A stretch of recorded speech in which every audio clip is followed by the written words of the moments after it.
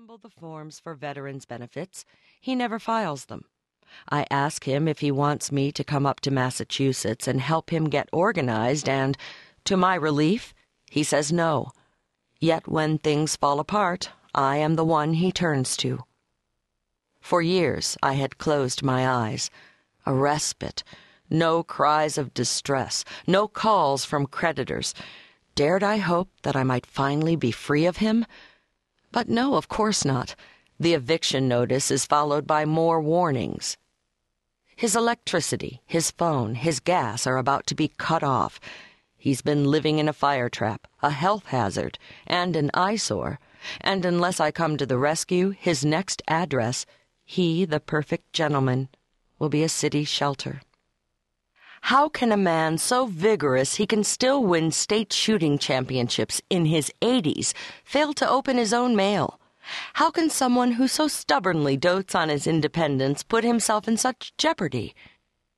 Furious, I take my 6-year-old daughter, Amy, leaving my husband and son behind, and drive from New York City to my father's home in the little town of Milford, which lies 40 miles northwest of Boston. My father opens the door and gives us each a bear hug. Even though it's early afternoon, he's wearing a blue terry cloth bathrobe so full of holes it looks like it's been sprayed with a machine gun.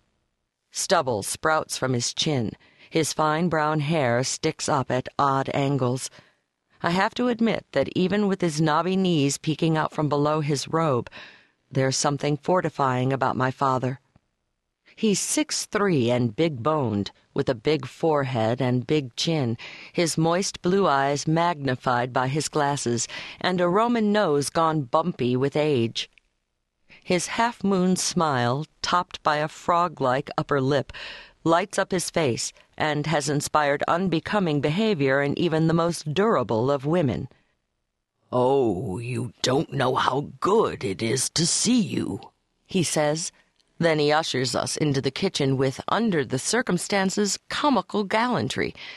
I push past him into the next room, following a narrow path that winds from the study to the living room.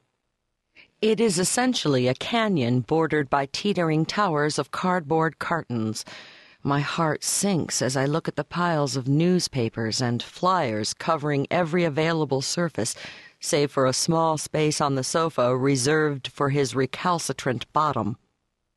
He puts his hands on my shoulders and quickly guides me back into the kitchen, clearing a stack of styrofoam takeout containers from a kitchen chair. "Won't you sit down?" he asks, pushing the chair right to the back of my knees. I had forgotten about this, his chivalrous persona. Even now he hasn't lost it. He's always ceremoniously opened doors for women and rapidly surrendered his seat to them. Please and thank you fall frequently from his lips. It occurs to me now that these flourishes are a kind of salve, for he is exceedingly grateful for the attention they bring. "Please," he entreats me, "let me offer you something to drink." "No thanks, Dad," I say. What could we expect to find in his refrigerator? Sour milk? Rancid orange juice? "Mom!" Amy yells, holding out an open box of Wheaties she's found on the kitchen counter. "They're moving!" We proceed to unearth a half-dozen other open boxes of cereal, all crawling with weevils. On top of the cartons, there's a parade of plastic bags. Out of curiosity, I open them. The first bag, flashlight, shaving cream, Tums.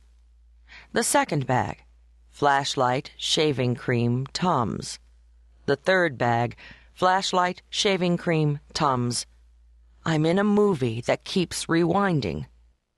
"Dad," I sigh, turning to the man who stands there smiling obliviously.